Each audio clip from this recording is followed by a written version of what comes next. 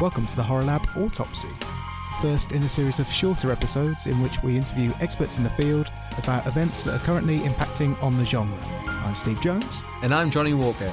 Follow us on Twitter at @the_Horror Lab. On the 6th of July this year, The Guardian published an article entitled How Post-Horror Movies Are Taking Over Cinema. In that article, Steve Rose claimed that a new subgenre was being formed, constituted by films such as It Comes at Night and A Ghost Story. He claimed that more than any other genre, quote, horror movies are governed by rules and codes, end quote, and that mainstream moviegoers had been disappointed by films such as It Comes at Night because, quote, they came out unsure about what they'd seen.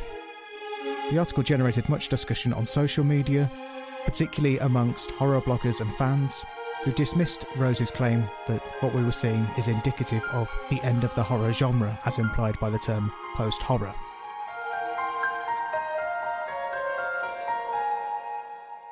To help us unpick the term post-horror and some of the dissatisfaction surrounding the idea of post-horror being a new kind of subgenre, we're going to be talking to Nia Edwards-Behe, who is the co-director of the Abattoir Film Festival and also writes for Warped Perspective. And in fact, Nia published an article also on the 6th of July entitled A Brief Response to Post-Horror about this very topic.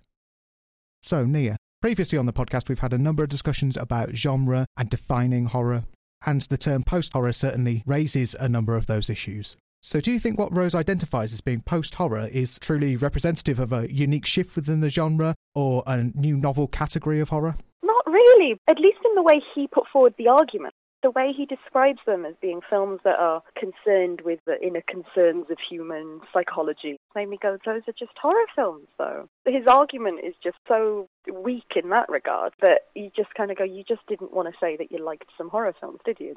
I can see how this group of films he's talked about fit together, but that doesn't make them a new subgenre. They're just a moment in the horror genre.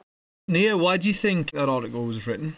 It feels almost like it's an annual occurrence that you get something now that goes, look at these things that are better than horror. The year before last, you had Death Wave. And again, you have this ongoing thing of elevated genre, and that's not just horror.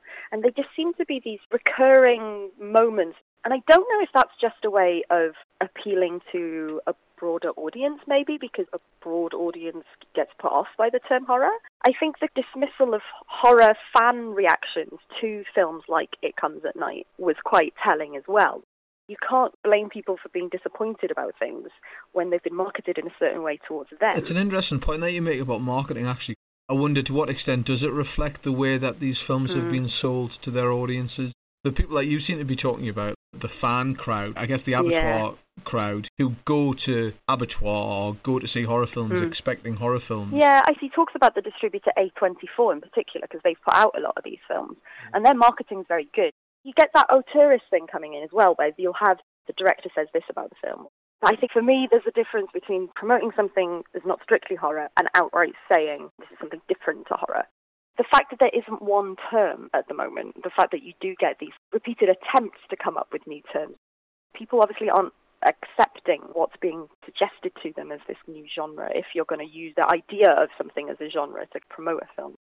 I don't think post-horror will catch on. Death Wave certainly didn't catch on. I wonder to what extent a term like post-horror is an attempt to not only brand a set of films in a particular way, or a way of branding a director so that they aren't pigeonholed as being a horror director per se, but also an attempt to coin a term so a critic can make a name for themselves. Sometimes these terms are coined accidentally, as is in the case of torture porn, which the critic David Edelstein coined inadvertently because of his exasperation about having to review a particular kind of horror film that he didn't necessarily want to see.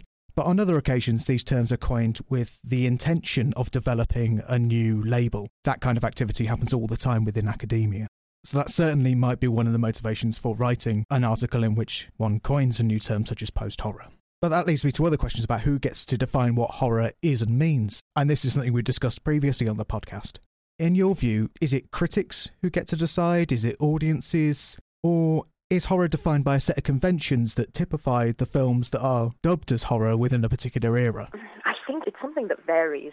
just to use Raw as an example, that was a film that a lot of horror festivals were playing. And then it became this tentpole March, April release, which seems to be a recurring thing as well. So the year before you had The Witch, the year before you had It Follows. Becoming this springtime, not quite horror film that's been extremely hyped from horror festivals, then being released not in every single cinema. It's still a relatively narrow major release, but publicity-wise, it's a wide release. It then becomes something that's not a genre film, it's not a horror film. So you kind of go, oh, because all these people who are watching this film at genre festivals seem to think it was a horror film, or the programmers for these horror festivals thought that it was at least genre in some capacity, if not strictly horror. At Aberystwyth, several years ago now, we played a film called Ghost Graduation, and that actually won our highest audience voted film. And that was a Spanish high school comedy, but the kids were ghosts. So it's about a teacher, he can see dead people, and he starts work at his school, and he realizes that there's this group of 5 teens who are haunting this school building. He has to help them graduate, basically, in order for them to move on to the afterlife. And it's a lovely film. It is quite clearly primarily a comedy, but because it had ghosts in it, and because it was such a good film, we played it. Our audience loved it. That obviously has a place for a horror audience, because it's a horror audience watching it, and they loved it. Maybe when films become more the property of critics, they get to rebrand the films. Then I suppose once it's out there on general release or on DVD or VOD or whatever, then the audience is the one who's going to be more broadly responding. And then that's taken as a response to sometimes how a film has been either marketed or been claimed to be a particular type of film. A horror film's released, say, and then the meaning of that film is established once it's been released, and the audience will respond to it, etc. The critics will respond to it and sort of categorise it. With post-horror, it seems to be trying to achieve what is often done retrospectively when we look back on horror. Rose appears to be saying, no, these are post-horror films in anticipation of a new cycle. A moment ago you were talking about festival audiences and responses, and I wonder firstly whether these films would have been better accepted as being straight horror if they'd have been released in the autumn, like around Halloween, rather than in the spring, because the context would prime audiences to expect to see and place emphasis on the horrific aspects of the text. And secondly, whether the same thing's true of festival audiences, because the context is one in which the films have been programmed and the festival audience trusts the programmers to program appropriately. And the audience might trust festival programmers in a way they don't necessarily trust marketers. Yeah, I think that's really right. That's the trouble with pieces like Steve Rose's piece, is that it's simplification of the factors that are involved in responding to genre, whatever that genre might be, or promoting a genre, or programming a genre. It goes to show how complicated it actually is. If somebody who either was more knowledgeable in the first instance or who had done more research had made similar claims and made them a bit more compellingly, we'd be having a really different conversation, I think, about what post-horror is or what this group of films might represent. Given the conversation we've been having about genre and the term horror, I wonder how far we can push the label before it becomes so inclusive as to lose coherence. And one thing I'm thinking of here is that there was an interview I read some time ago. I forget who was being interviewed. I'd like to say it's Stephen Mulhall, but apologies if I've got that wrong. I haven't been able to find the article since, in which the interviewee claims that of the films they see, the most horrific kind of films are musicals. And the interviewee's reasoning is that in the musical, people suddenly burst into spontaneous, synchronous movement, shared phrasing, harmony, and so forth. So in those films, they have a kind of collective connection that we don't have in real life. And horror arises out of a desire to achieve that kind of connection with other people, but being unable to do so. Now, do you think that kind of definition of horror or of being horrified goes a step too far? Do you think that to classify musicals as horror films, that isn't quite what the interviewee was doing in this case, but do you think the idea of classifying musicals as horror films simply because they horrify a particular audience damages the term horror itself, or damages the meaningfulness of a label such as horror? Yeah, I mean, I'm sure I'm as guilty as anyone of actually sometimes looking at a film and going, that wasn't a horror film. But, I don't write articles about it. But at the same time, I'm also really broad. So a few years back, the Shinya Sakamoto film Fires on the Plain, we were going to show that at Aberystwyth. It's a war film, and it is a horrific film, and we were going to show it in our horror festival. Now, it's not a, inverted commas, traditional horror film, but it was so hellish and nightmarish. But then somebody else might have some other war film that they would consider to be that nightmarish depiction of war. Because horror is such a broad genre, I mean, that's why you have so many subgenres in horror, is because it does so many different things. There is probably a place for these sorts of horror films that maybe on a personal level someone might turn to and say, well, I think this film that nobody else thinks is a horror film is actually a horror film because it scares me in some way or disturbs me in some way that maybe it doesn't do to other people. Post-horror, it suggests that, inverted commas, real horror has been, it's gone, it's ended, when it clearly hasn't, or should have ended.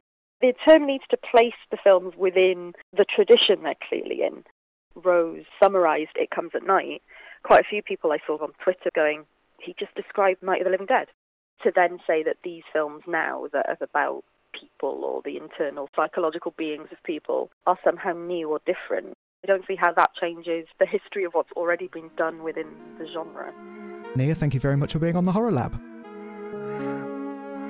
If you have any comments or questions about this episode, please contact us on Twitter at @the_horror lab.